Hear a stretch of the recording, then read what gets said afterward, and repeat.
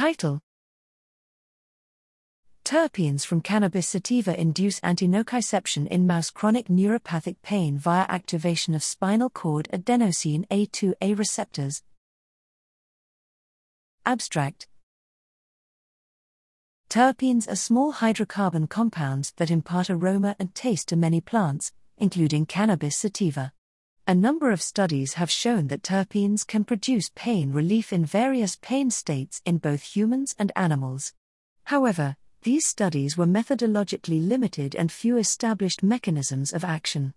In our previous work, we showed that the terpenes geraniol, linalool, beta-pinene, humulene, and beta-caryophyllene produced cannabimimetic behavioral effects via multiple receptor targets.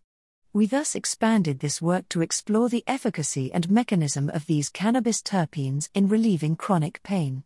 We first tested for antinociceptive efficacy by injecting terpenes, 200 mg/kg, IP, into male and female CD1 mice with chemotherapy-induced peripheral neuropathy, CIPN, or lipopolysaccharide-induced inflammatory pain, finding that the terpenes produced roughly equal efficacy to 10 mg/kg morphine or 3.2 mg/kg Win55, 212.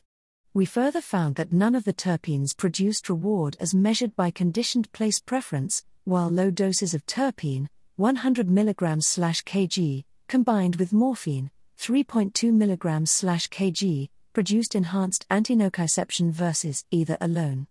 We then used the adenosine A2A receptor, A2A, selective antagonist istradifylline, 3.2 mg/kg, IP, and spinal cord-specific CRISPR knockdown of the A2A to identify this receptor as the mechanism for terpene antinociception in SIPN.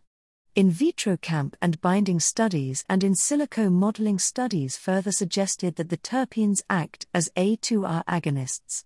Together, these studies identify cannabis terpenes as potential therapeutics for chronic neuropathic pain, and identify a receptor mechanism in the spinal cord for this activity.